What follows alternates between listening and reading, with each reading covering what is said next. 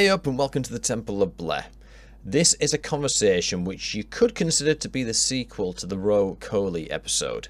This is the chat with Justin Sprower. Now, Justin was part of the Roadrunner road crew. Fuck me, that sounds horrible in a Yorkshire accent. He was part of the street team for Roadrunner towards the end of its independent life throughout the Warner acquisition.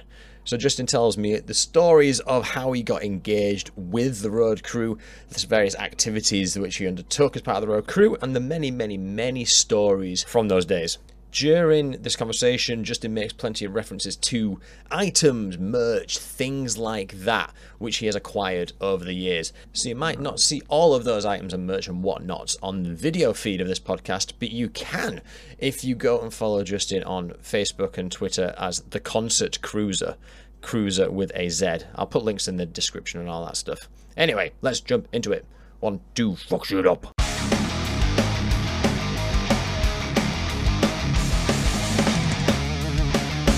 Context for your entry into this Roadrunner project is Corey Taylor had an interview with someone that was posted on Ultimate Guitar, as most things are, and he was talking about the closure of the office, and my mate Shab spotted your comment underneath saying, I was part of the road team, I've got some fucking good stories, it was a great time. So I thought, you know what, I've been looking into like the as well as like the history of the label in general, some of the more off-piste things that they used to do. And I got speaking to Ro Coley, who was the king of the street team back in like 2000 to 2003. So I was interested to hear your perspective as we sort of move our way through away from the independent Roadrunner into the Warner Roadrunner. Because you see, from what I gather, you were there for both sides of that coin. Sort of, yeah. Basically, I'm trying to think of, I believe I joined back in 2010, I think, if memory serves correct. And during that time, they were transitioning from the as you said, the independent Roadrunner to the Warner Roadrunner. But it didn't really come into effect until the end of my time with them, which was around 2013, maybe 14. So by that time, they were still, everything was still going as you would think it would. They were sending us out to concerts. They were sending us tons of swag. You would discover where to meet up with the bands. So I just caught the tail end of the indie Roadrunner era. Yeah. Okay, so let's talk about the engagement model, which sounds like a very corporate way of saying, how would they keep in touch with you, and how would they keep you in the loop as to what was happening, and how would they say, right, Justin, get down to the fucking House of Blues, do this, do that? We would friend our boss, who I unfortunately cannot remember his name right now, and on Facebook. There may have been some sort of a Facebook group towards the end of my time with them, but I can't really remember. But I do remember we did have a direct access to our boss. And to be honest, I actually preferred that model. I didn't like the idea of some hub where all of us gathered together, just because I've been in situations like that, and people will have a tendency to bring their family drama with what's going on. Now, and to be fair, it's not that this drama of theirs isn't serious. A lot of them do go through hard, difficult times. However, we're at work. Yeah, once we got our mission, we have our assignments, then we can talk. Just make sure we got our assignments from our boss. We go to the show, do what we have to, have fun. Then afterwards, okay, what's been going on with your family? Then we can talk. And I remember, and I think I actually only had one assignment, or at least one where a partner showed up to the event that I can recall, which was my very first one, and that was Theory of a Dead Man when I lived in Buffalo, New York. Now, regardless of what anybody thinks of Theory of a Dead Man, that side of New York, Western New York, the Buffalo area, and that whole entire section up north is very depressing. So a band like Theory of a Dead Man and their music really connects to that type of people. It's not a snap on them or anything. Oh no, it's a very, very perceptive connection. Well, I learned a long time ago from Richard ZK of Rammstein, because he said in another podcast, wherever your albums sell, that's where you tour. So if you're an American band but your albums are selling in Japan, you tour Japan. If you're an African band and your albums are selling in Canada, then you tour in Canada. That's just how the model was at the time, and I think it still is now. You just got to go where your audience is, and their audience was that area of New York. Yeah. So, but in terms of I was just saying the engagement is you start out in a sort of like linear unilateral model where you knew the guy, there was a hierarchy, and then it became like a hub. And then obviously as things get with social media, things start to get a bit muddy. And yeah, fair enough. I mean, I guess it's probably worth mentioning like the remit of the street team as it stands. They're effectively, as I understand it, and you can obviously redefine this and correct me wherever you see fit. Free labor on a promotion is free labor doesn't really, free labor is a disingenuous way of looking at it. Well, you could say it was free labor because it was volunteer work. We did, in fact, volunteer. It's like, hey, do you want to sign up? By doing this, we will send you, all the swag. We will give you a free ticket, and you'll have a chance to win prizes, which I'm sure you'll ask me about later. Mm-hmm. So, yeah, you could say it was free labor, but it was something that we agreed on. We knew going in that we were not going to get paid for this. We did it because, well, for one, you got free tickets to a concert. I mean, how can you turn that down? Yeah, this is it. Yeah. You joined the marketing arm of that particular locale and that particular location for wherever the gig was, and you got goodies in return, which stacks up. Yeah. So at least to someone like me, who was to this day is still an avid concert goer, it's like, fuck yeah, why did I sign up? So why Roadrunner and not, say, I don't know if Jive is still going. I think Jive is still going, but there's a few street teams out there, isn't there?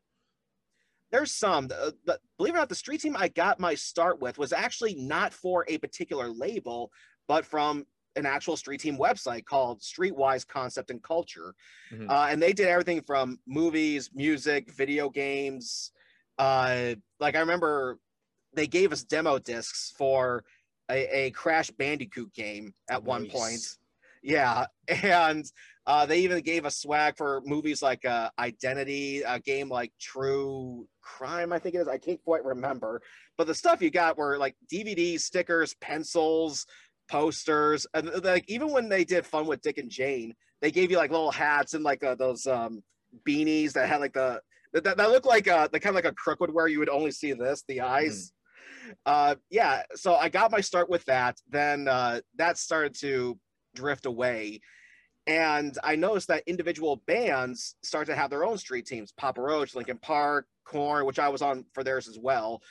Theirs operated somewhat similar, where again they would still send you swag, and you would actually type out a report of what you did with all this stuff. You would take pictures of you hanging it up or giving it to people.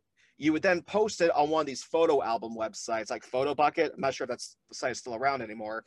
And then you would and then you would send them the link with the report.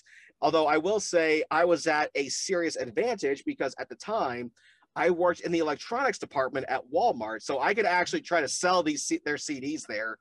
So I would type in, I sold this many albums for them. And they would actually have this ranking, like maybe a top 20 ranking of their best street teamers. And needless to say, I definitely made it to the top of Korn and Linkin Park's. And when you did that, you could actually meet them at their next big concert. Like I met Korn at, I think it was Family Values 2006 during that time. I met Linkin Park. That was actually the second time I met Linkin Park, actually, at Project Revolution 2007. Again, just for their street team. And honestly, it was a lot of fun to just kind of go around and just like start handing this stuff out and just seeing people's reaction, like, oh my God, because I mean, I look at that swag as like getting a little guitar pick. It's like a tiny little memento of the show or the experience. I mean, at the end of the day, it's just a tiny piece of plastic, but you got something for free at this event and it touched people. And it went from that to Roadrunner. And when I did Roadrunner, I got this giant box in the mail, and my folks were like, Justin, what is this? Like, I don't know. Let's open this thing up. I ripped this thing open, and I am just seeing a ton of swag for so many bands. And my folks are like, did you win a contest or something? I don't know. And because and the same thing happened with Papa Roach. I got another big, huge package from them. And like, what's a Papa Roach? Like, it's a band. How I got all this, I don't know. Although, oddly enough, I have a bit of a small connection with Papa Roach. They don't know me or anything, but when just before their debut album came out, I got a small little promo cassette tape of their songs that had their address on it. I listened to it, typed them up a letter, sent it to them. 4 weeks later, I get a letter back from them, and I still have. 2000. Yeah, I still have it to this day. It's up on my wall right now. What the fuck? That's crazy. I've taken it to several shows, going, "Hey guys, I got this from you." Like, oh my god! And I've done this like maybe 3 or 4 times, and they haven't. And my, I guess my face is not quite sunk into their memory yet. However, one thing that helps is if you wear the same shirt at every single show. And being a plus size guy, I wore this light blue shirt that says "I beat anorexia," and at least their guitar player went, "Hey, I know you, don't I?"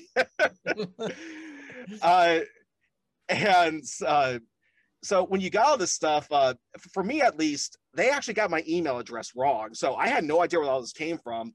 But judging from, like I said, the swag, they were all Roadrunner bands. So I went to the website to check. And sure enough, I actually made the cut for the team.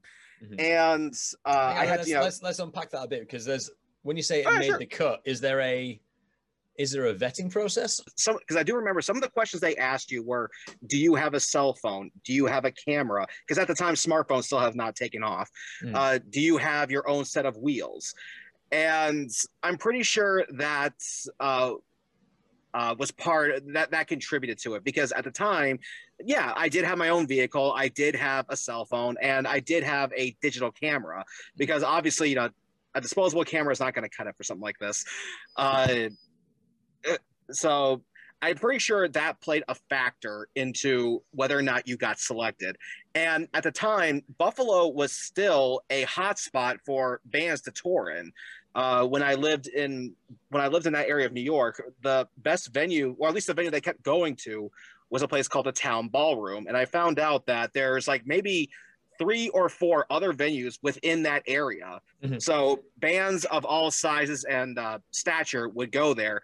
Everyone from a band like Trivium to a band like Animals as Leaders.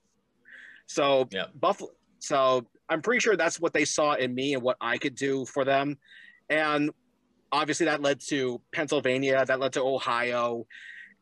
And so I'm pretty sure they looked at location, transportation, communication, and photography as part of the vetting process. It makes sense. I remember when I was speaking to Roe, he said at the start of the whole thing, they had like 200,000. No, it can't have been 200,000. It might have been 20,000 email addresses and like contacts for street teamers. And he was like, well, I can't control that many people. We've got to do like a vetting process, because, otherwise you're just fucking burning money. You're burning it. Plus, not to mention, these people, you don't know whether or not these people are actually going to do the job. Yep. You could be sending them all the swag, and who knows if they're even doing what you sent them out to do. So I'm pretty sure they had to whittle it down from when you submitted for your first assignment and whether or not you did a good enough job. I mean, if there were small little things you could have done to tweak your job, then yeah, they would tell you. Like if you hang a poster up somewhere, you don't take a picture of the poster. You got to step back and take a picture of the surrounding area. So that way, especially if people are crossing it, then they'll know, oh, okay, yeah, this is where people can see the poster. But if you kept screwing up, I have to imagine that you were probably let go. Yeah. Mm-hmm. Yeah. So why Roadrunner though? That's what we skipped over that bit. Yeah, basically I just noticed that somewhere around the early 2000s, like I want to say maybe 2001, music shops, CD stores, record stores, whatever you want to call them, were still popular social hangout places. And I just kept noticing, like you, that tiny little red rectangle that kept popping up on the spines of all the CDs I was interested in. And I just kept going, what the heck is Roadrunner Records? And so when I got home, did some research and went, whoa, these are all the bands they got? Fuck yeah!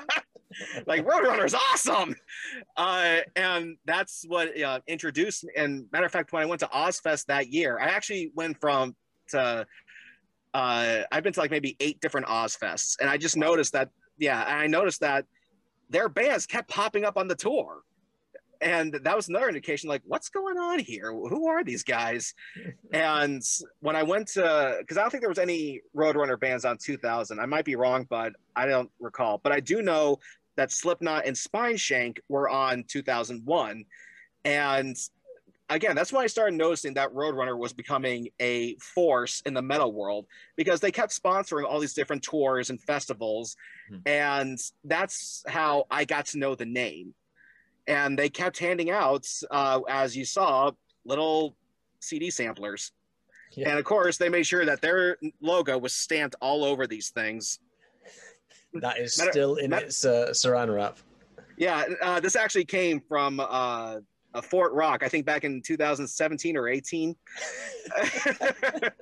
And matter of fact, I remember telling them towards the end of my tenure that I think it's time to bring these back, promotional CDs, because while smart technology is definitely convenient, I will never take that away, there is something a bit more impactful about handing someone a CD that's professionally made sleeve, saran wrapped.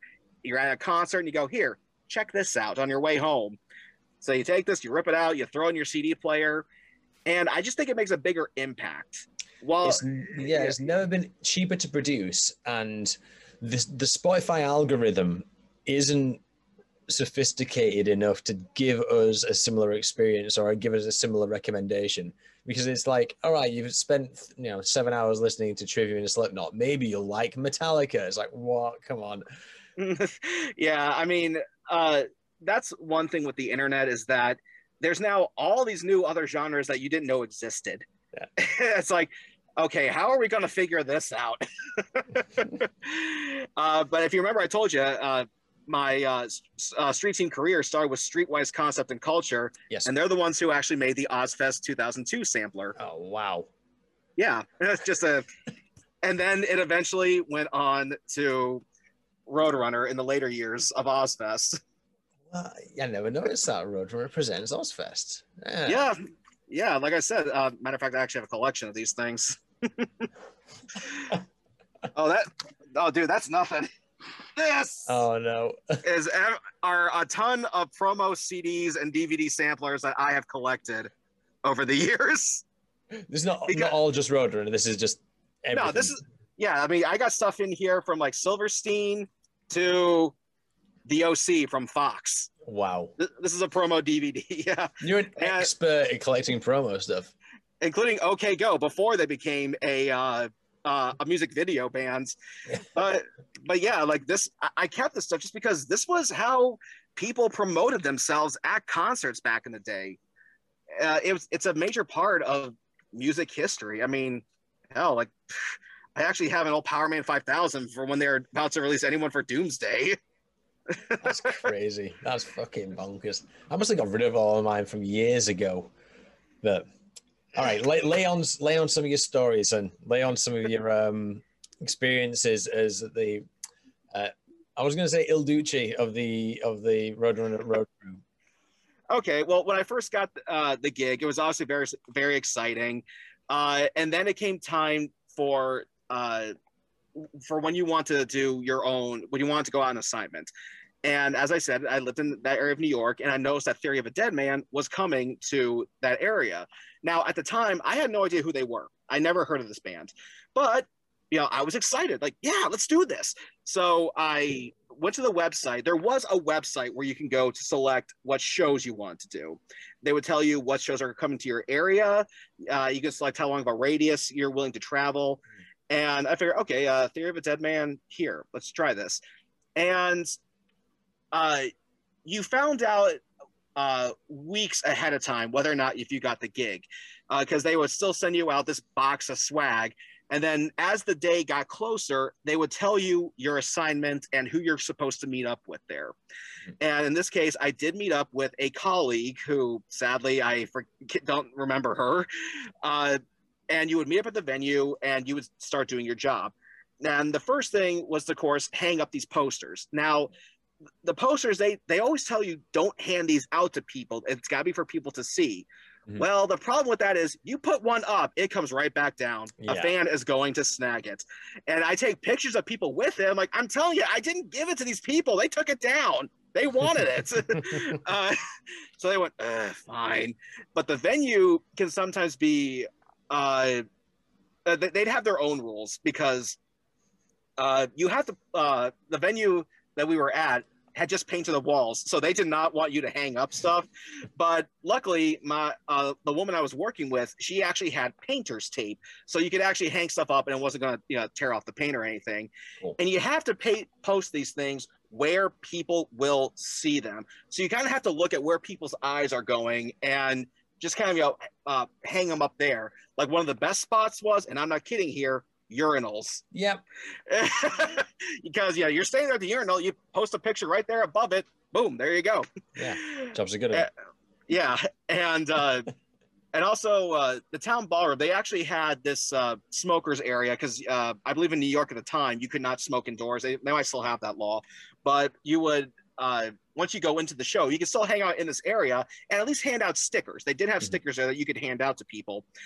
And you would tell, and if you knew what time they were coming on, then you would write down when they hit the stage at that time, or you just put down when doors open. So once that was done, you go in there and you enjoy the show. And I definitely enjoy Theory of a Dead Man. Like I said, their music did reflect that time and area and scene in New York. And then this girl that I was working with, because they were the headlining band, she goes, "Okay, do you want to meet the band?" Really? Yeah, sure, let's go. And turns out you just go to the back of the venue. The back of the venue was on a public road, so they couldn't just block it off. And that's where all the buses were. She goes, "Just give it a minute. Just kind of kick back, relax." And sure enough, here comes the band. And they thanked us for all our work. They signed some posters for us. And they are Canadian, and that accent of theirs did slip out from time to time. They noticed it, and they definitely had their fun with it. And as you saw in my photos, I got to meet them. I still have that signed CD to this day. Yeah, I did get some other things signed by them, but I did give those out to some of my friends because they knew that I was the Willy Wonka of the concert scene. And once that was done, you upload all your photos to that website. You fill out your report, send it in, and if they think you did a good job, they would reward you. They would actually send you to this other page on the website where you can actually submit what rewards you wanted. And they had stuff like autographs, DVDs, CDs. Like I remember at one point they actually had a Slipknot skate deck in there. Yeah, but me, I always went for the autographs because those I know were worth money. And the first one I got was a signed Nightwish poster. Oh, wow. Yeah, and I still have that frame to this day. That's awesome.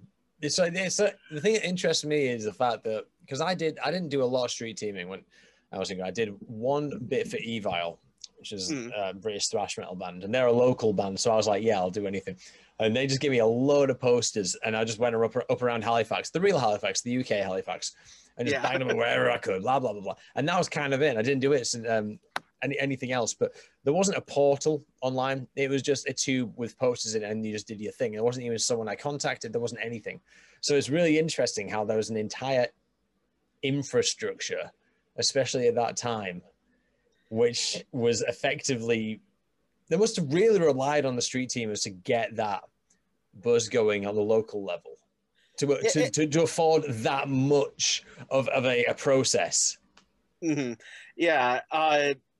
It was, you could definitely tell just by the fact that there was street teaming back then, just how much the music industry has changed. Because everything is done online nowadays, and bands and artists are just not really making the kind of money that they used to, not just for rock, but across the board. Record sales are down across the board. It's not just rock. So when Gene Simmons says Rock is dead, well, so is everything else. Yeah, because there's a friend of mine who's a session drummer, and he's the one who revealed to me that that record sales are just down across the board. So it's definitely a different game nowadays. There's still people who will do what's called e-teaming, where you do it online. Yeah. But as I said before, I just don't think it's as effective because you're bombarded with ads for everything. Be it an ad before a YouTube video to just some random ad on social media. I think it's gotten to the point where people are just are immune to that now. Yeah, they see an ad and it doesn't even affect them. People know that. People are so aware now that the journey that the ad took from its inception to in front of your screen was a series of checks and ticks and things like that to know that the person that's seeing it knows that it's designed for them. Therefore, the person seeing the ad knows that they are being sold to. Therefore, you just put an absolute blocker up. Mm-hmm. And as you say, you don't really get that when you handed a CD, which is like, take a fucking gamble. Just have a fucking go. So, sorry, go on. Go ahead. No, go ahead. I was going to say, so of your exploits, you've sent me a shit ton of pictures and of either you with bands or autographed things. I don't know if it's too much to go through. I don't know if you. Let's just go. Like, what's your most prized possession / picture / experience for the Road Crew? There was a shit ton. I saw some. There was a Dragon Force one, which I don't know if it was when Zippy was still singing. Yeah, it was. What happened with that was they were coming again to Buffalo. They had just released their not Inhuman Rampage. It was the album that came out. There we go. It was that album, and they were coming back to Buffalo, and again, same shtick. I got the posters and the swag. I started handing the stuff out.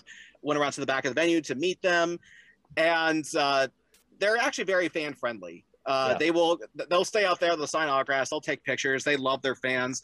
And at the time, I was actually trying to get my own band going, but the guy I was playing with was rather egotistical. And so I asked Herman Lee, who is a pretty good shredder himself. I asked him, man, what should I do? And I'll never forget this. He goes, kick him in the nuts. I'm sorry? Kick him in the nuts and leave. Okay. And just said, we don't need any more rock stars in this business. Best advice I ever got. So that was a lot of fun, and I'll never forget. I actually got to go. I actually managed to get my way down to the barricade of the stage, and they would flick guitar picks, and I don't know how, but I just held my hand up, and one just landed right in there. And I still have that pick to this day. It was actually Frez, their bass player at the time, at least. Hey, I got I think the exact same one. Yeah, I think it's over there somewhere. Yeah, mine's an Inhuman Rampage one. Yeah. Let's see. There was another story where I actually did a show for Megadeth, probably one of the biggest bands that I got to work for, but it was the same venue. It was Town Ballroom. And they actually had this deal going on where if you bought their CD there at the show, you would get to meet both Daves, Mustaine and Elfson. And so I figured, okay, screw it. Why not? So I did that. And I even brought that Megadeth poster you saw, that beige one. Yeah. Yeah, I brought that with me for them to sign. And whenever I work a Roadrunner show, I always wore this shirt, more on this in a little bit. And I bought the CD. I got in line. I was excited. And Dave points to my shirt and goes, oh, you're with Roadrunner. Don't ever tell anybody you're with them. Why? Because they're shit. What? That's if you've never heard Dave Mustaine speak, that's exactly how he speaks. Yeah. And they I guess they didn't do right by him because I think he only had one album that released on that label. I think he did one or two. Yeah. I think he left shortly before the time which will be referred to as the Red Wedding. And there was, let's see, what was another? I just had it. I did a show for. Oh God, this is killing me here. Well, I'll give you another one here. I did a show for a band called Medina Lake. Now, Medina Lake was one of their more alternative rock acts, which, to be fair, you do need those. Those are more accessible to people, and musicians behind the scenes still have this great deal of respect for everybody, despite what audiences say about other bands. Mm-hmm. And again, you had to place these things where people's eyes were looking. And because it's in the summer, it's hot, nobody is looking, straight ahead of them. All their heads are pointing down. So some genius for some other street team got this brilliant idea to take the posters and tape them to the road. Excellent. Yeah, like those little walkways you see in huge amphitheaters, they got the genius idea to tape them to the road. I call it Poster Road. And so I figured, screw it, I'll just add to it and just start taping them all down. And I had to tell my boss, like, look, this is where they were. Okay, look, here's my proof. You got Medina Lake, now you have Aiden, now you have William Control. Yeah. And they're like, really? People did that? Like, yeah, they did. And to be fair, it worked because that's where everyone's eyes were, and that's where you saw it. Yeah. And Medina Lake knew I was there. And they were doing a show on one of the side stages, the one that's like makeshift built out in the parking lot somewhere. And when they got done, they knew who I was. And they basically just kind of grabbed me by the shirt and go, yank! And they take me back behind the stage. They're like, hey, the guys just want to say thank you for all the work you've been doing for them. And I'm like, sweet! And I got photos with them. And oddly enough, I don't know how many people know this, but the two twins that were in that band were actually on an episode of Fear Factor. Wow. Yeah. All roads lead to Joe Rogan, I see. Yeah, it was a special twins edition, and they were trying to raise twins edition of Fear Factor, and they were trying to win money for their band at the time, which was called The Blank Theory, and they said Joe Rogan wanted them to sing something right there, in front of the cameras, and they say, if we come back tomorrow, we will. Well, they came back tomorrow, and they had to own up. Joe made them. And the episode's on YouTube if you can find it, and it's right. It's hilarious because, like, shit, we got to do this for real now. What was the main difference between Streetwise and Roadrunner? Because I know Streetwise is a third party that labels would hire them out, so it was like an engagement model thing. Basically, with Streetwise, they would send you the stuff, but you could select which product you want to shill for, like if you or work for, my bad. Like the first show I did for them was this band called Kittens for Christian. It was this grunge band, and awesome. Yeah, and and despite the name, they were not a Christian band, but they were signed to Serge Tankian's record label at the time, Surgical Strike Records. Yeah. So they sent me out to the Culture Room down in Fort Lauderdale, Florida. This was before I moved to New York. And sure enough, I got all those posters. I think I even still have a CD from them in that stack somewhere. And you would, there it is. That's awesome. Yeah. And if and I think it actually made people a little uncomfortable because they're wondering, who is this stranger who wants a picture of me holding this stuff? So it was a little uncomfortable for a lot of people at the time, especially because this wasn't that kind of a band. This was not the kind of, rowdy, rough band that you're there to kind of rock out. You don't care who takes a picture of you. Mm-hmm. While they were a grunge band, it's not like they were Nirvana. There was still people there who were like properly dressed because the headline act was the Ravenettes, and that's who they were mostly there to see. And I would go. They said if I did a good job, they would send me vinyl copies of System of a Down's "Steal This Album." Oh wow! Yeah, although I never got it. I kind of like, guys, hello. Never got it. But I still did it anyway, just because I thought, this was still fun, and I still got free concert tickets. Yeah.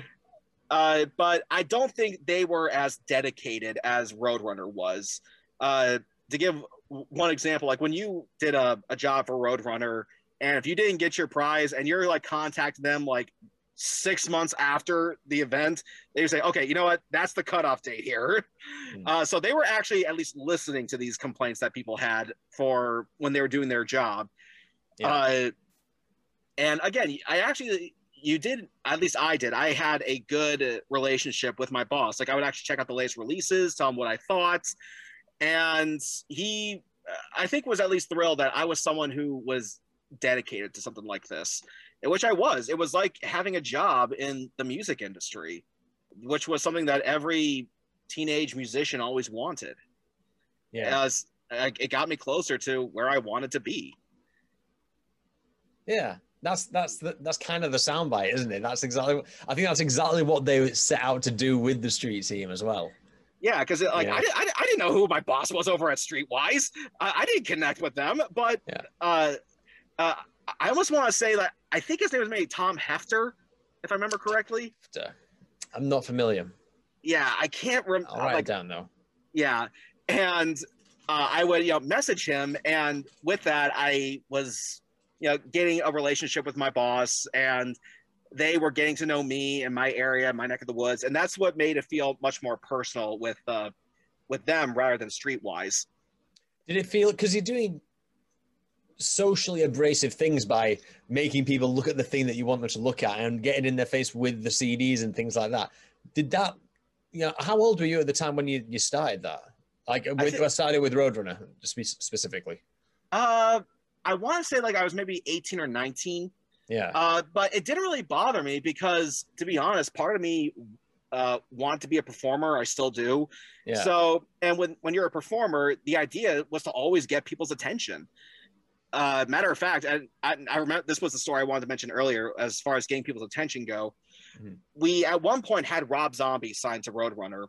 Yeah. And that was an exciting day. And when it came time to promote his album Hellbilly Deluxe 2, this was before he was on Mayhem. What they wanted us to do was to dress up as zombies. I am not kidding. Go to our local Hot Topic and do a zombie crawl. Yeah, this is so of its time. Yeah, like me and my friends are like dressed up in zombie makeup, holding this poster, going.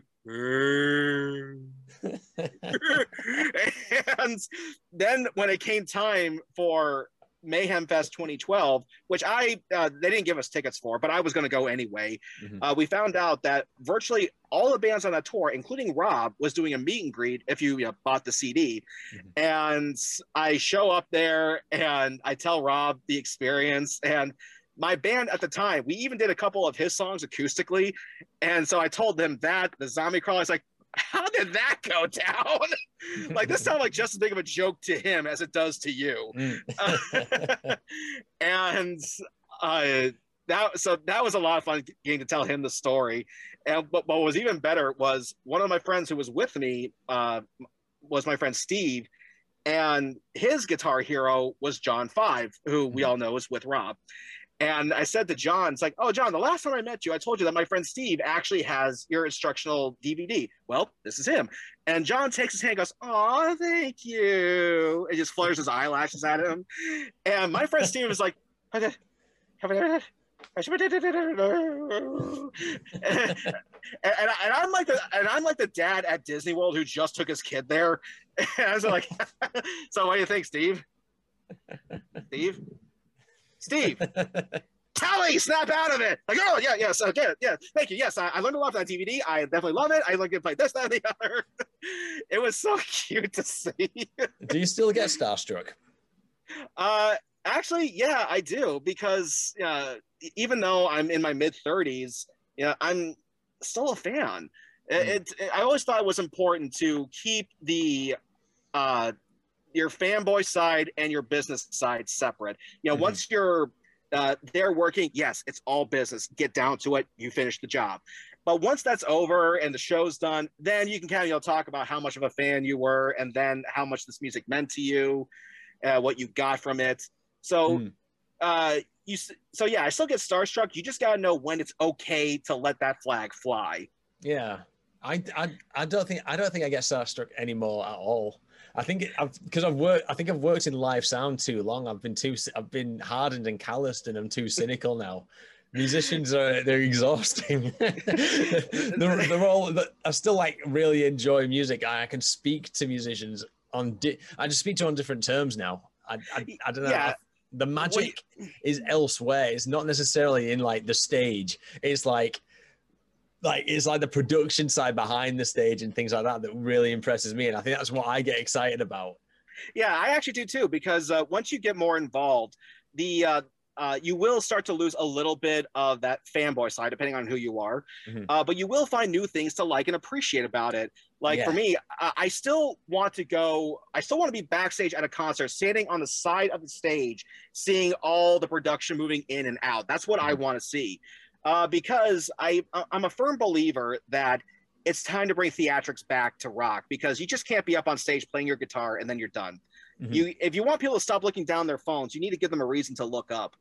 Yeah. So, and that's what I think bands need to start doing again. There are some who are doing that I definitely applaud. And the more involved you get, the more you will find new things to appreciate. So I will say, if you love something, be careful about doing it for a living. But if you decide to do it for a living, you will find new things to like about it. I think you're right. I think you've spoken with more experience than I have on that particular matter. In terms of like theatrics back into rock, it's quite interesting because I think I like no theatrics, but I like the minimum level of deliberate theatrics. And what that means is it's not necessarily like an Iron Maiden-esque stage, but it's like with Black Sabbath, when I saw Black Sabbath, like what was it, nearly 10 years ago now, they had like the kabuki shoots or whatever you call them. So they had like the big curtain that shrouds the stage when the band are setting up, and then it'll kick into like Black Sabbath, and then these kabuki things will go zoom, and it'll bring the entire curtain up or down really quickly. Like those, like it's a very small thing, but it enhances the experience like exponentially. That's like the stuff I'm like, yes, it's all in the timing, it's all in that little moment and the reveal, not necessarily like Ozzy hitting notes. Yeah, I remember like the band A Day to Remember, at one point, I think their stage set was like basically like the front side of a house, because the idea was that they were just dudes from the suburbs who played metal. But by the end of the show, they did something that was so genius, so brilliant, that I just went, how the hell did no one else think of this? And all they did was they dropped a curtain that had that giant Looney Tunes logo and said, "The End." And I'm like, how did no one else think of this? That's genius. It's so like sure, it's a big curtain, but still, it's like no one else thought of this but them. It's well, I mean, I'll tell you the story of this T-shirt, because it is kind of like it's an appropriate story for you, I think, Justin. So, 2005, Ascendancy comes out. They come to the UK. Ozfest 2005. You saw them at Download, probably. No, I didn't. Really? I actually saw them on the headlining tour. Oh, really? In September. Because I know they called Download. They officially called Download Ozfest for that year in the UK. For that day, the Saturday was Ozfest. Yeah.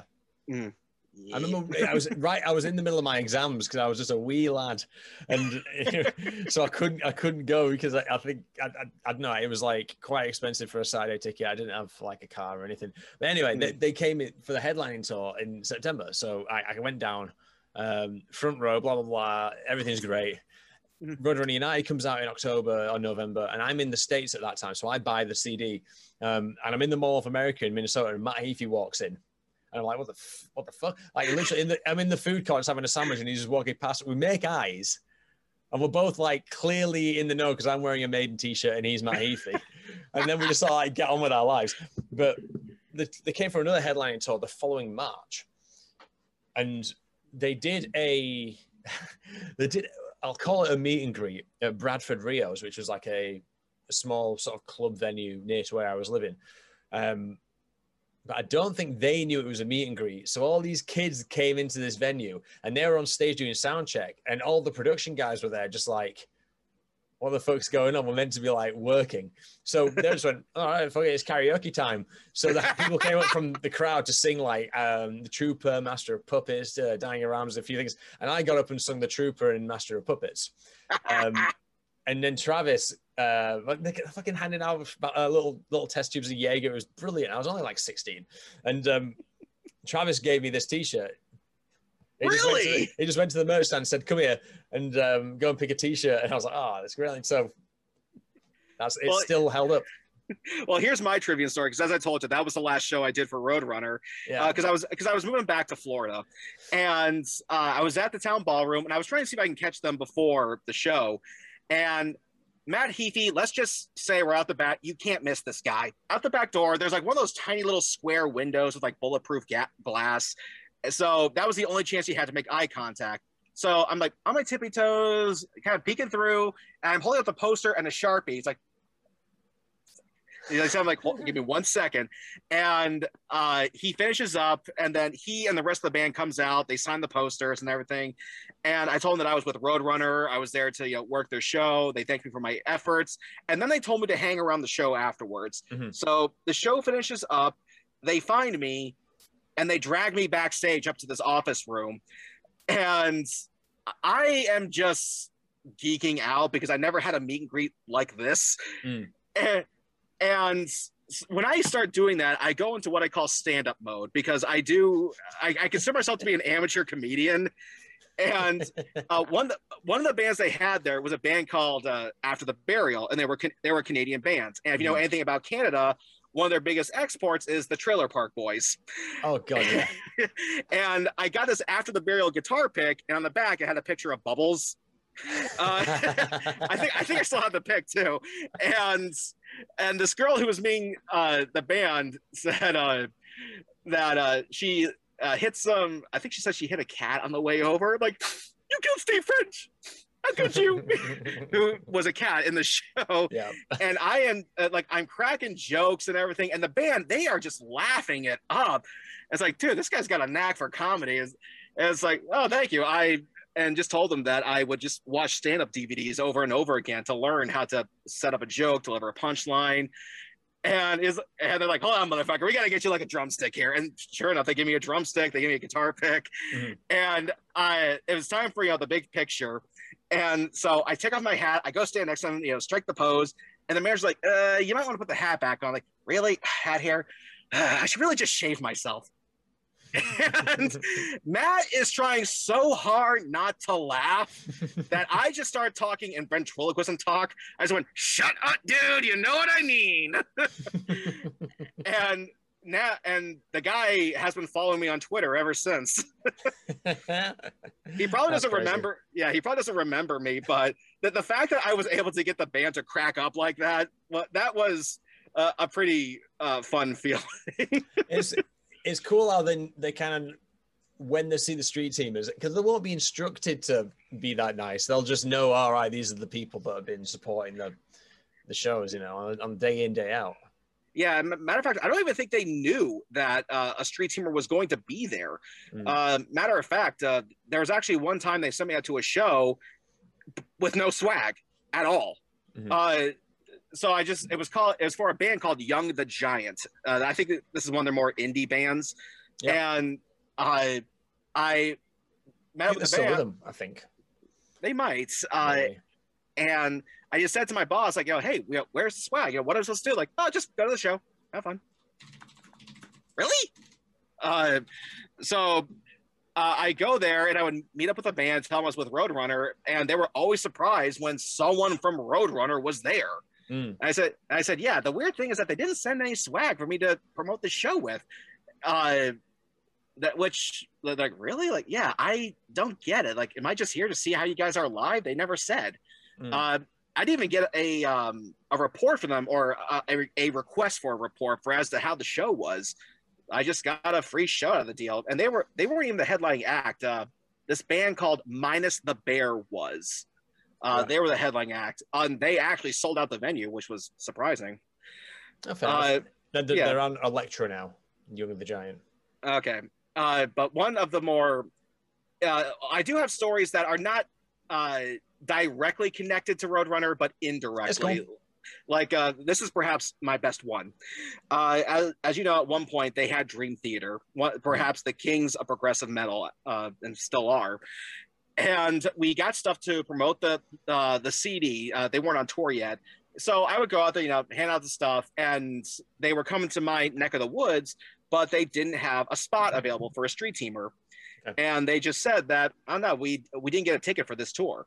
Like, shit. And the show was sold out. It was actually during their tour with Iron Maiden. They had an off show with this opening band called ZO2 from New York City, and I just thought, man, what am I going to do? Because, I'd love to meet them. I want their autograph. Mm-hmm. And my friend Don, who has worked shows before, said, try getting there in the morning, because most bands will do a morning sound check. So get there in the morning, get their autograph, their photos, and then you can just go home.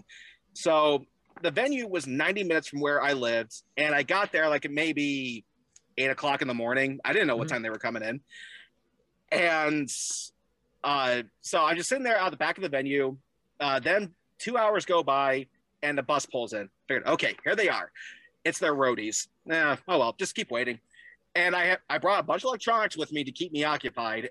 But then one of the roadies comes up to me and goes, "Are you trying to meet the band?" "Yeah." "They're not going to be here till 4. Okay, well, like, screw it. I've come this far. They went, "Yeah, go get something to eat, and they'll be here." Mm-hmm. So I go get something to eat. I come back, and all my electronics start dying on me. The battery starts going low. No. I'm like, shit. Now I got to conserve all this stuff. And then by 5, and keep my doors open at 7. The band and Dream Theater is still not there, but the opening band shows up, ZO2, and I'm hanging out with them. I'm telling them my story. Like, what? You've been here since 8 in the morning, and it's 5? What are you? And like I said, the show was sold out. So they go in for their sound check. The singer, Paulie Z, turns around and says, "Look, I can't believe you've been here for this long just to meet Dream Theater. So I'll tell you what, give us your name, your first and last name. We'll put you on our guest list so you can get in." They gave me a free ticket to the show. That's awesome. Yeah, like, I couldn't believe, like, now, like, I'm actually going to get to see Dream Theater. So that's great. 6 o'clock rolls by. They're still not here. Doors open in an hour. Like, I have been here since 8 in the morning. Where are they? And they don't show up until 6:30. Wow. They were cutting it close. And sneaking in. Yeah, they all meet me. I tell them my story, and they are all flabbergasted. Like, "You've been here since that long? Why? What for?" I'm like, "I didn't know what time you were coming in. I want your autograph. I want to get some stuff signed for me and some of my friends. I don't know." And I remember when I was meeting their keyboard player, Jordan, he was signing some posters for me. I said, "Yeah, they just didn't have a show booked for me to work." And he goes like, "Well, that was fucking rude of them." And I meet Mike Portnoy, and I tell him that, yeah, I've been here since 8 in the morning. And matter of fact, I'm diabetic. He goes like, "Dear God, go get something to eat. I don't want you passing out on my conscience." I meet John Mayung, and let me just say, that guy has a grip that can crush a walnut. I meet John Petrucci and his son. His son was actually there. I went like, "Yeah," I went, "That's your dad?" "Yes." Lucky. And again, like, they're all just shocked that they couldn't believe I've been there for that long. But James didn't come out of the bus. Mike Portnoy walks back out and says, like, "Look, he's not going to come in until like 15 minutes till we hit the stage. So you better go in there, get yourself a good seat." So I'm thinking, what am I going to do here? Because I don't want to miss the guy. Like, this could be my chance. I don't know how they operate. But the opening band did give me that ticket. The least I can do is see their set. Yeah. So I get the idea that I'm going to come out when they do their encore. Yeah. So just leave all that stuff in my car, go in and get a seat. And I got pretty close. I was like maybe 3 rows back from the stage. ZO2 hits the stage, and they bring out Mike Portnoy to do Tom Sawyer. Yeah, that was a lot of fun. Cool. And then, their set ends, the curtain closes, and I used to have this little flashlight, it's about the size of a laser pointer, that was actually a Korn flashlight, where if you shine it, it projected the Korn logo. So when the curtains closed, I pull out this light and I shine it onto the curtain, and everybody in the audience is going, "What the hell's Korn doing here? We hear you see Dream Theater. Is Korn showing up? What's going on?" And I am just sitting there trying not to laugh, because I can't believe that all this is happening. And then suddenly the guy next to me is like, dude, like they're on to you, like, oh, I don't know what's going on. Like, is Corn scheduled to be here? And then suddenly it's they hit the stage, and to describe seeing them live, this is how I've always summed it up. It's like seeing a magic trick performed without the curtain drawn, but there's still magic. You're not seeing the secret. It's still magic. Because just seeing them like up that close, shredding like that, it was like, is that possible? Because you look through this on like a YouTube video, and you have to wonder if there's some sort of like camera tricks going on here. But no, like it's actually them. And I'll never forget, like, wrapping my my arms around the guys next to me. I went, "Life was so simple." And keep in mind, I am covered in sweat. Okay, like I am sweating from places I did not know I had pores. And so I had a blast with the show. They come out for the encore, and I dash out to my car. Yeah. I dash out to my car, grab everything: the posters, the CDs, the Sharpies, everything. And I'm seeing the roadies there, and they actually said something that was pretty cool to me. They said if that opening band did not give me a ticket, they would have snuck me in. And at first I'm thinking, right. I went, yeah, right. Like, no, seriously, dude, you earned your spot in there. And that was the first time I ever felt like I had legitimately earned respect. No, because like, people seem to just throw out that word, and I think it's lost a lot of its meaning. But this was the first time I knew where I had earned it, and that was an incredible feeling. So we're waiting out back by the buses. There's this swarm of people, and I see some security guard kind of go, come out, take a look. It's like, okay, we got like maybe like 15, 20 kids here, but you know what? There's been this one kid who's been here since like 8 a.m. Look, he's earned this dude's autograph, okay? And then I see James coming out with a security guard. I go running up to this guy, and the guard goes, whoa, buddy. You're first. And keep in mind, it's like 11 o'clock at night. Yeah. And I'm telling him my story. Again, he couldn't believe it. All these kids want to meet him, but turns out I'm the only one who brought a Sharpie. So I'm like, go ahead. I'll that's till midnight. Yeah. So yeah, it's like midnight rolls around, if not later. And he signs everything. He takes pictures. He caps the Sharpie and goes, now go home. I did not get home till like 3 o'clock in the morning. Oh man. And my parents, my siblings, they're like, why are you so pink? Well, turns out that's what happens when you stand in front of a giant reflective tour bus for hours on end. Wow. And I actually sent a message to Mike Portnoy on Cameo asking if he remembered that night and me. Yep, he does. That was perhaps one of my best stories from Roadrunner. That's great. Let's bring this one into the station, Justin. So I sent you some questions.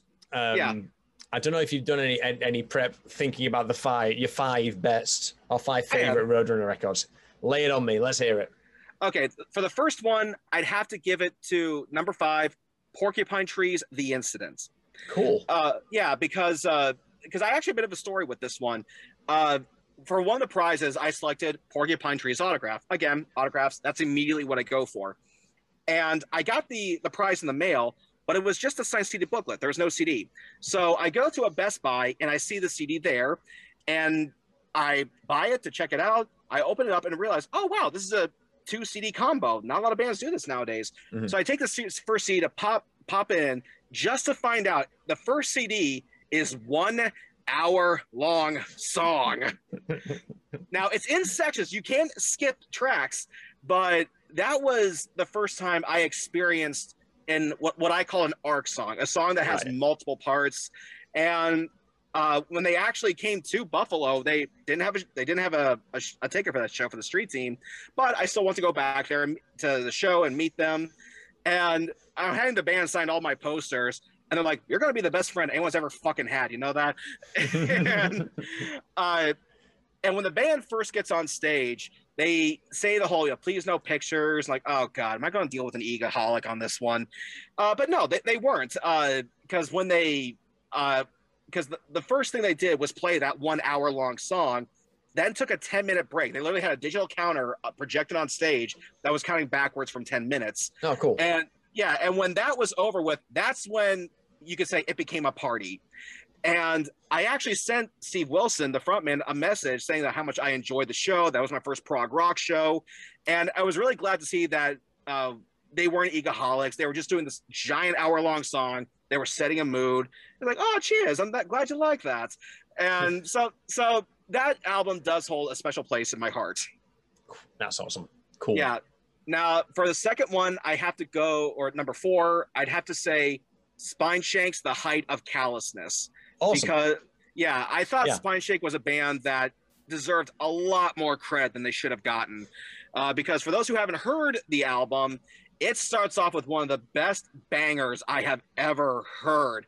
I mean, you hear this thing and you literally want to start banging your head, letting your hair sway in the air.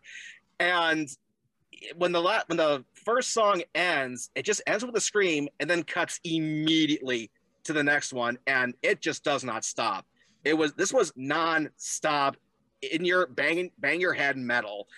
And I just thought they deserved so much more credit than they should have. Like they did the third stage at Ozfest 2001, but I just wish they brought them back because that album was just fantastic. Yeah, I think it got rooted in the new metal glut, which people sort of don't revere as much as they're doing. It's seeing a kind of resurgence these days, so you never know. You might get lucky.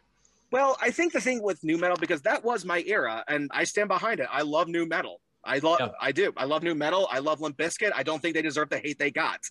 And I can see you smirking. It's like, oh God, this guy. No, it wasn't my. I was a little bit after, but every time Roland appears in every single club on a Friday night. So I don't think the hate it gets is well founded. I'm smirking because I'm nostalgic. Okay, you can edit that part out if you want. No, it's cool. Just because that's the reaction I usually get, at least here in the States. But I think with new metal, they didn't really quite know what to do with it because it was so focused on grooves rather than shredding licks that I think they figured that any band that just had a groove, you shove into that category, whether it was worthy or not. Because I remember one of the characteristics was detuned guitars replaced guitar solos. And yet Godsmack, a band who has a solo in almost every other song, still got shoved into that category. So I just think you had this boom that happened. Nobody knew what to do with all these bands, and they just shoved them into that category. Yeah, that sounds about right. Yeah, because like a band like Disturbed, like they got shoved into that, and sure, they didn't have licks, but they didn't really have grooves either. No, like it was a bit more. No, it's its own thing. Yeah. So I never saw describe it. Yeah, so I don't consider them to be new metal. And sadly, lots of bands got lost in that shuffle. From them to Alien Ant Farm. Like I felt like Alien Ant Farm, they had a new metal hit with Smooth Criminal, but if you listen to the rest of that CD, they're more of a Warped Tour band. Yeah, they still go though. They're still going. Yeah, not exactly recognized for what they're doing these days. Okay, let's see. For number 3, now keep in mind, I'm only counting records that have actually been released on the label. If a band has a record that was released later in their catalog but was better than that album, I'm not going to count it. I appreciate that. It has to be on Roadrunner. We're shilling for a company here, not for a band. So for number 3, I have to give it to Hatebreed's Supremacy. Yep. That was a great album, and I was familiar with Hatebreed, but didn't they were around, but I never quite heard them. I didn't really start noticing them until maybe Ozfest 2006 or 7. Although, matter of fact, when they were headlining Ozfest 2002 at the second stage, I managed to get my way backstage over the second stage, and them and Down were having a barbecue back there. Awesome. Yeah, it is.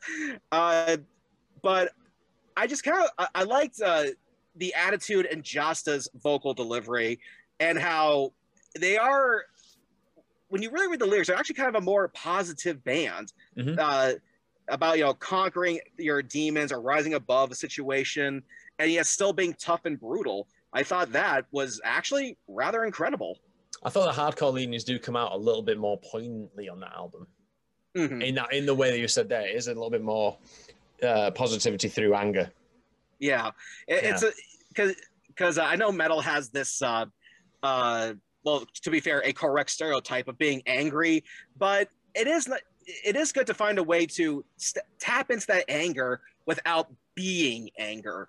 That and it's hard to do that, especially when you get older, because you do start to lose. You do start to lose that that anger within you. Which is probably one of the reasons why I like Ice Nine Kills, because they managed to tap into that by singing about horror films. Yeah. So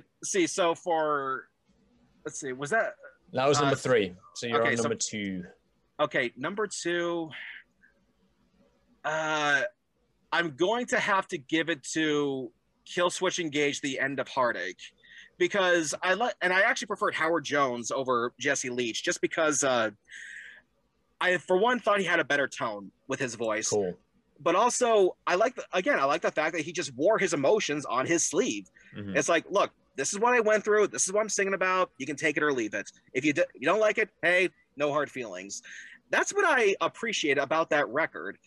Because, again, it's heavy, but they are singing about heartfelt things. Mm-hmm. And that is, again, something you will start to feel as you get older.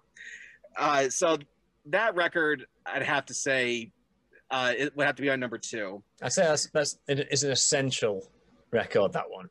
If anyone hasn't heard it, definitely. Yeah. Now, I do have to make at least an honorable mention here, because I want to put this band on there. Sure. But for an honorable mention, I'd have to give it to Slipknot's Subliminal Verses Volume 3. Sweet. Because I like the challenge that record presented. It's old news, but one of Slipknot's critics said, all he does is just drop the F-bomb over and over again. But Corey wanted to prove to himself that he wasn't just that he actually could write thought-provoking lyrics. Mm-hmm. So he made that record without any cursing whatsoever. And like I said, I used to work at Walmart, and people would come up to me and go like, "Hey, the new Slipknot." Oh, wait, it's censored. I go, actually, and then went, "Wait, you mean this isn't censored?" Nope, you can actually get it for that price, $11.88 instead of going over to FYE and getting it for $17. Wow, sweet! And they would buy it. So I like that record for how creative it is. I do. But so for my number 1. I'd have to give it to not the latest release, but the release before this current one from Korn. Okay. The Serenity of Suffering, I think it was called. Mm-hmm. Because I'll check. Yeah, because Korn, they were the band. There were 4 bands who introduced me into the world of heavy metal. That was Korn, Godsmack, Rob Zombie, and Rammstein.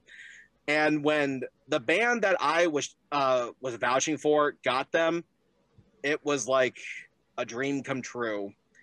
I got to promote 2 of my favorite things at once, mm-hmm. and that was an album where they actually got head back, and their sound was just better than ever. And matter of fact, I even play 7-string guitars like they do, and so that would probably have to be my favorite record from Roadrunner. Plus, not to mention, they got Corey Taylor to make an appearance on there. Mm-hmm. And while their latest album, The Nothing, is good, if you're not careful, this album is so depressing, it will take you down with it. That's what I said about the album. And to be fair... I think it... Path of Totality.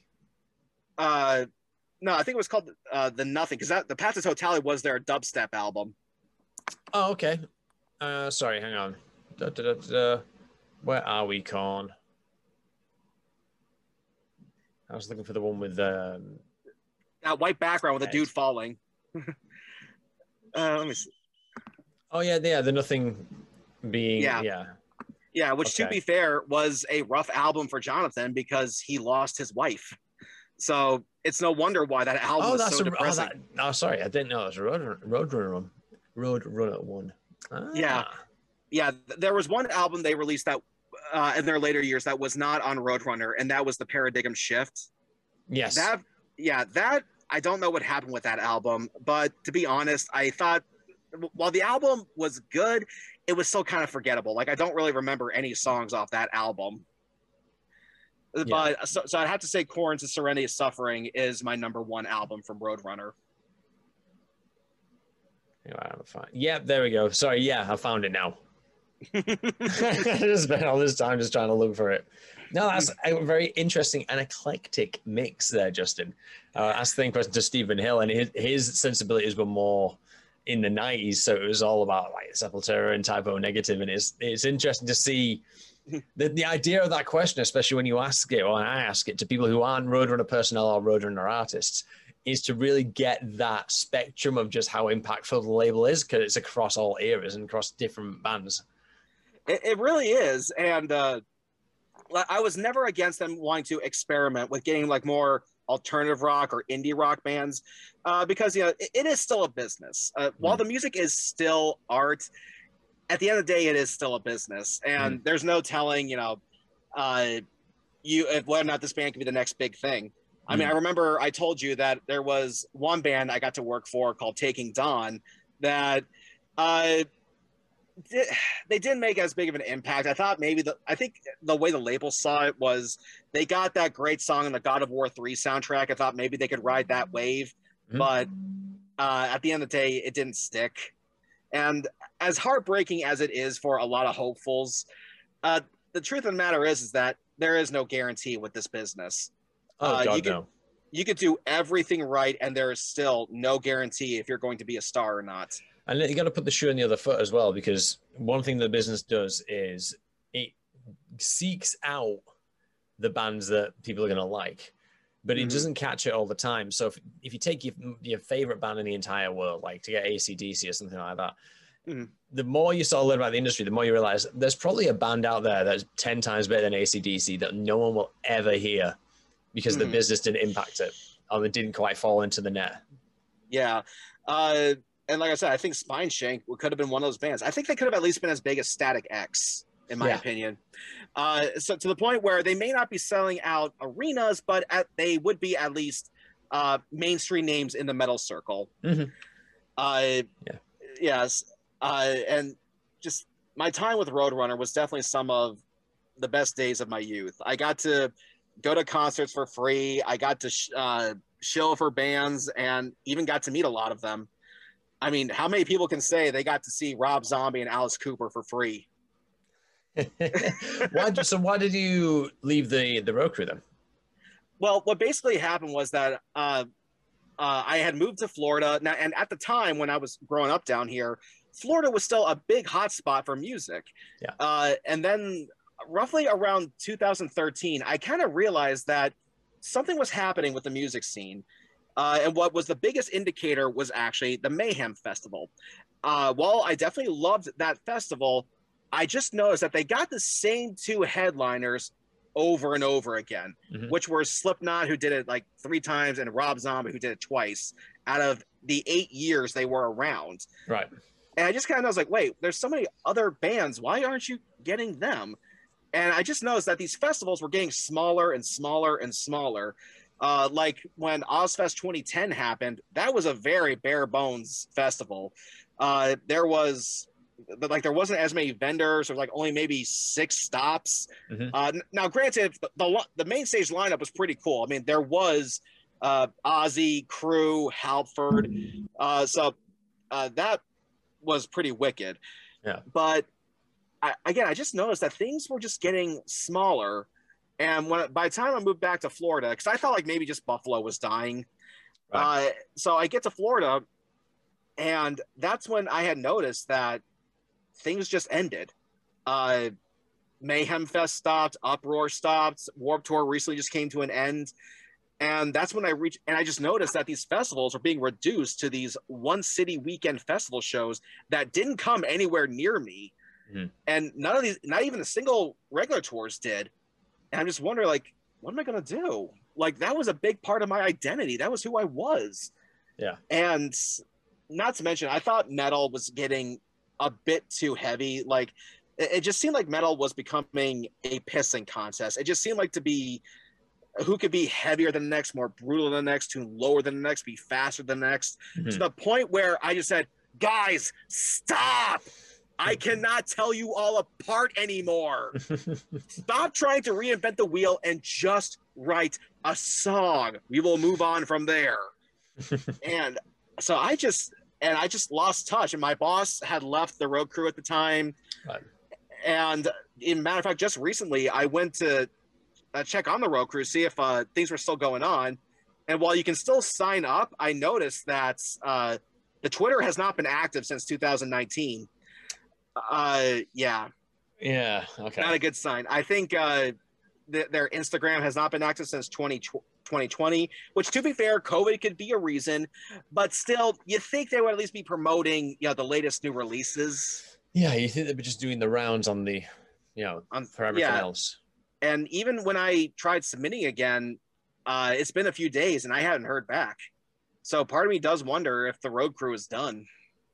That's crazy. It is. That's mental. It is. And these One City Weekend shows, like, I gotta say, part of me does not like it, just because the festivals, they came to you. It was a giant, like, summer camp, and they're like, especially with Ozfest, they would update you with videos and interviews and bands talking about the album, talking about the tour. In a way, it felt like a summer metal camp, heavy metal camp. Mm-hmm. But now that's been reduced to this. A lot of the magic is gone. Yeah. And I know a lot of people want to point to Napster and Spotify, and believe me, I get that. However, I just think another big reason why things fell by the wayside is that, frankly, internet and YouTube. You could pay X amount of money to see Sabaton, or you could just watch Markiplier play the latest Five Nights at Freddy's. And I think if there's one thing I would like to say to metal bands and musicians out there, is that you do have to make a better connection with the youth. That's why I like what Matt Heafy's doing with being a Twitch streamer. Yeah. Just like with Herman Lee. By doing that, they're on the platform where a lot of kids are. They're playing their instruments. They're working with other musicians on YouTube. And I think that's going to be the way bands will have to get themselves noticed. Just to make a name for yourself on those platforms before jumping out into the concert music scene. Yeah. It's the dynamic's completely changed. I heard one person say that the live stream gig is going to be the new live album, and I was like, well, you know what? That doesn't sound too unremarkable if you think about the live albums of, say, like the mid-90s, late 90s, when they were just fucking loud. You could hear the crowd and all of them. And it didn't really happen in the same way for the following 10 years. So it wouldn't surprise me if that was the way it went. Yeah, when they started doing these live stream performances, I thought that was actually brilliant because... Oh, no, it's good. Yeah, because I know a lot of people want to, especially Mike Portnoy wants to point the finger at Spotify, but according to, I think it was the Black Keys, they said, like, guys, look, the label is the one who leases these songs to us and we pay them for it, and the label is the one who pays the bands. Mm-hmm. So now if you're your own artist and you're going through Spotify, then yeah, you do have to deal with them personally. But that's something that you have to learn how to do. You need to learn how to be a good negotiator. That's what Misha from Periphery does. He negotiates all their own contracts. He knows what he's worth. He knows how much he can pull in. Mm-hmm. And with that, he can use to get the kind of money he's asking for. Matter of fact, I would highly recommend people check out, and this guy's not paying me, I just learned a lot from him, to check out the Punk Rock NBA. I laugh because I literally just started listening to that. Like literally about 2 days ago. Yeah, Finn McKenty, the host of it, you can actually reach out to him pretty easily on Instagram and see if he'll be on your podcast, because he's very approachable. Yeah. And he made just a lot of good points, and just something made me go, you know what, the business end is now in our hands. Now we can figure out how to promote this stuff, but you got to put in that work. So if you want more money, more of the profits, you can get it, but you have to be willing to take on the risk and do the work. Now you can, the option to sign up with a merch team or a label is there, but you still have to read that contract. So I think we're just right now in a transitioning period, and we're just now starting to figure out what to do. So I do think better days are ahead of us. I think there's another there's a few people who said this to me in the process of this project, and it's a bit of a throwaway phrase, but people tend to say there's never been more money in metal. There's just never been more money in it. And I think that's mostly down to like the vinyl bundle element of it. I think that side of it has exploded in ways they didn't anticipate. And I think you're right in that we're in a transitional period, and I'm not trying to say the money is returning to the industry. I'm just saying that the way that the money is traveling through the industry is different. And people's incentive structure and what they're going to spend money on is different. So they just see what it settles on. Yeah, I actually think the main reason for the vinyl boom doesn't really have to do with the sound. I think what it has to do is you have this big product in your hand. It's the same as what you were saying with the promo CDs. Yeah, like here, check this out, and you have this nice fully rendered picture here. It's professionally made. Compare that to just a thumbnail on your phone. Yeah, it's not very impactful. You look at a vinyl record, and it's much bigger. Mm-hmm. Regardless, I personally don't care if people prefer vinyl over digital. The band's making money. That's all I care about. But I think a big reason why vinyl came back in vogue is just because it's big. Yeah, I mean, you see a billboard on the side of the road, it gets your attention because it's big. Mm-hmm. Rammstein, they pull your eyes at their show because it's big. And fire helps too. I'm not gonna lie. Right, dude. Let's bring this one into the station. Is there anything I've missed in terms of like in stories, anecdotes, or anything like that? Let's see here. There were times when let's see here. When I was doing that Taking Dawn show, it was a headline tour with Nonpoint and In This Moment, and they were selling this own little VIP package. I figured, wonder if I can get the job for the show, then I don't have to buy a ticket and I can just get the VIP package, which combined was like maybe like $75, but I got the job. And so I just got the VIP package, which is like $45. Right. So save money there. Yeah, that worked. Meeting Limp Bizkit, that was a trip for me because I was definitely there for all that. And Fred's actually very approachable. He's not what a lot of people said he was back then. And I told him what all these songs meant to me and what I loved about it. And I just said, like, total nerdgasm. And he goes, what's a nerdgasm? It's like, and I will say, too, their drummer, John Otto, he's actually pretty short. He's small. And Wes Borland, he is still a fantastic guitarist. I asked, like, dude, do you still play 7 strings? Like, nah, I just went back to 6. I went, traitor. Yeah, that was a big joy for me. And they asked me, what did you think of the show? Like, I couldn't attend. And they were stunned, like, why couldn't you go to the show? Like, well, I work at a hospital and they get first dibs on my time. And I think they were bummed out that this Uber fan didn't get to go. And I said, hey, if I can't attend the show, then I would at least like to meet the band. And I couldn't have been happier. They even gave me free guitar picks. Yeah. Another result. Yep. But perhaps the biggest gig that I got to do for Roadrunner was the Uproar tour. That was its first year. And for me, that felt like the biggest show that I got to do because they were sponsoring the tour. They had this tent. They were promoting I know Stone Sour and Airborne were on the bill. And what was funny about that experience for me was at the time, I had just taken my friend Steve Kelly to Mayhem Fest in 2010, where he got to meet his guitar hero. We got to go backstage to meet Korn. He got to meet Randy Bly from Lamb of God. Sweet. And yeah, and we worked at the same McDonald's at the time. And so it's like a couple of days after, he's back home, I'm back home. It's time to go to work. I walk in the door and I notice he's got like this tiny little crowd of people with him, and he's telling them what happened at the show. And as soon as I walk in, he goes, "That's him!" And these people come right up to me. It's like, dude, can you take me to a show? Can you? And sadly, a lot of these people either can't afford to go or they, pardon the quote here, chicken out. But there was one guy who was willing to take on the risk, and his name was Patrick.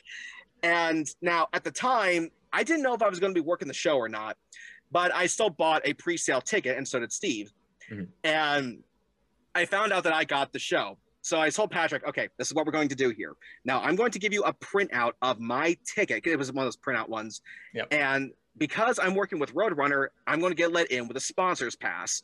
So I'm going to take this ticket, make you a copy, and that's how you're going to get in. Now, the thing here is to, number one, act like you belong. Because if your eyes are darting around, they're going to think something's up. If you're on edge, they know something's wrong. So the goal here is to act like you belong. And when the main stage starts, the only thing I ask is do not take the seat that ticket belongs to. That's mine. I paid for it. Just find a seat that has no butt in it, and you'll be good. Just act like you belong. So we get to the venue. I'm setting up. They are at the gate, and his heart is pounding. And sure enough, beep. All right, have fun. And he just walks in like, that's it, beep, and walks Steve. Yeah, that's it. That's done, man. I told you. He knows. And then they go run and goes, oh my God, Justin, I can't believe that worked.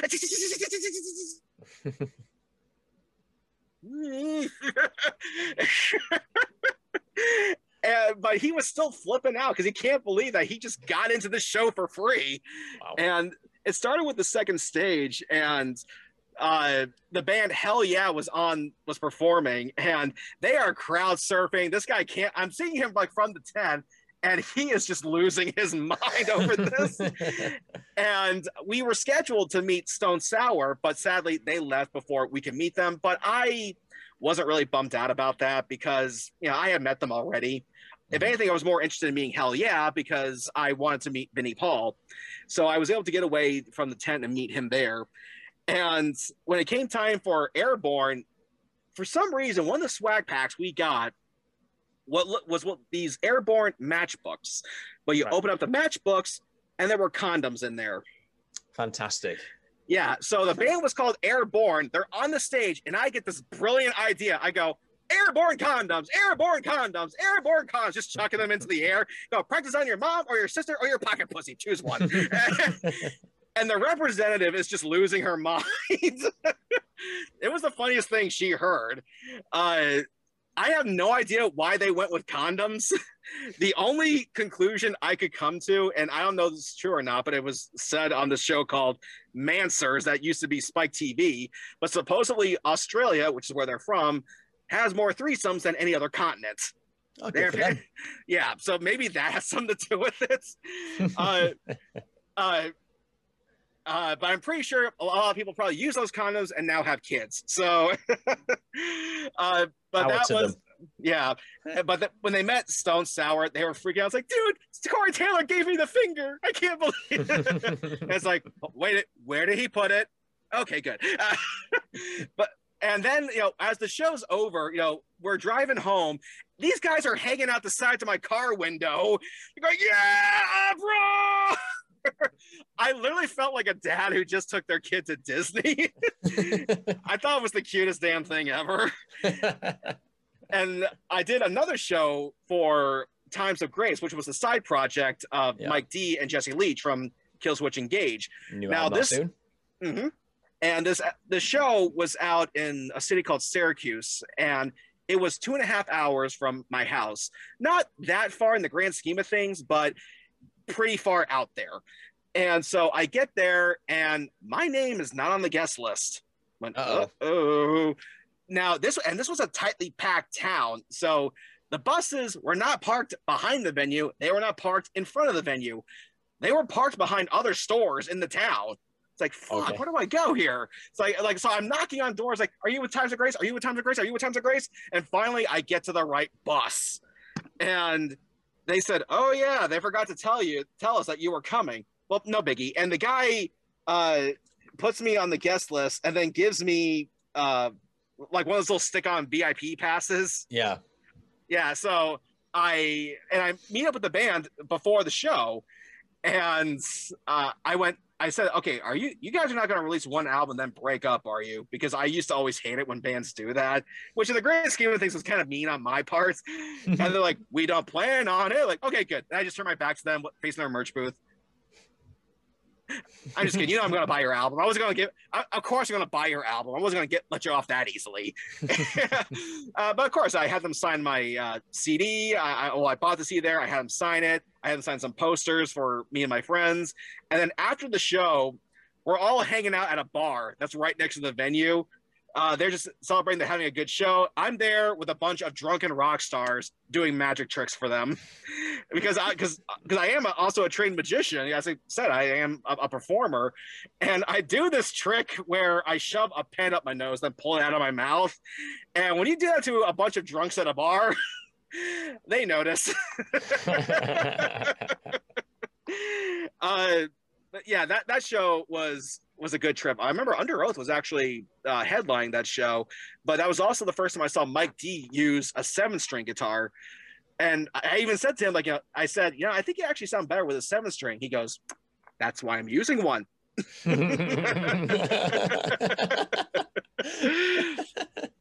And, yeah, wow. So yeah, that was a lot of fun. I did get to do Mayhem Fest 2013, but there wasn't a Roadrunners tent. They just had us put up banners around the venue. And I'm like, okay, what next? Nothing. Enjoy the show. Really? I guess that's post Warner though, isn't it? That's 2013. Yeah, that was, like I said, that's when I noticed things were starting to go on the decline. Yeah. There was one other festival. Well, it was supposed to be a festival, but the weather canceled it out. I think it was called Disturbed's Tattoo the Earth Festival. Or maybe it was right.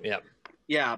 Basically, the way how that worked is that all the opening bands you could actually see for free. They were performing in the parking lot, but because it was so windy, they had to cancel that side of the show out. But the main bands who were performing in the arena, you still got to see. So there weren't any refunds for that show. And I was there still with Kill Switch swag, handing that stuff out, just doing my thing. But I didn't get to meet them for that show, which didn't bother me because I had met them previously. Let someone else take it for now. And I'm trying to remember if there was any other stories from my time with Roadrunner. Meeting Slipknot, that was a trip, but I didn't get any a ticket for that show. I just it was one of the off shows for Mayhem Festival. Mm-hmm. Mayhem Fest for some reason didn't always come to Buffalo, but the headlining acts did, and we called it Mini Mayhem. And yeah, I remember on an off day or something like that. Yeah, I remember Clown was actually doing a signing for his his Slipknot photo album. And I was actually walking around with not just this, but it was an IB Anorexia t-shirt that I told you about. I was walking around for that show wearing that shirt because it always gets a response. But I had this fake VIP laminate. It just came with this merchandise box set that I got from Hot Topic. And their crew was panning on it. They went, "Where'd you get that? Where'd that come from?" Like, why? What's it to you? Like, because if someone's handing out fake VIP passes, we gotta do something. Like, okay, no, look, I see it's fake. See, it's not really. Oh, okay, good. Phew. Like, yeah, like this came with just a Hot Topic merchandise bundle. Like, okay, good. But as you can tell, I still got to meet Slipknot through their fan club outside the 9. And I do that trick for Mick Thompson with a pen, and he goes, "Fuck! You call me when you can do that with your dick." Yeah. Awesome. Yeah, I got to live a lifestyle that so many people dream of doing, and I wouldn't have traded it for anything in the world. I'm with that. Yeah. I think that's it in terms of stories. I'll be kicking myself in the ass if I come up with one later that I forgot to tell for this. That is cool, man. Yeah, but that's the best way I can sum it up is, though, I got to live the lifestyle so many people wanted. I got to go to the concerts for free. I got to chill for bands, and I even got to meet them. Like, there was nothing more a teenage metalhead could ever ask for. Yeah. And with that, mate, I'll close it out. Well, thank you very much for joining me and regaling with the other side of this whole shindig, the fan side. Why don't you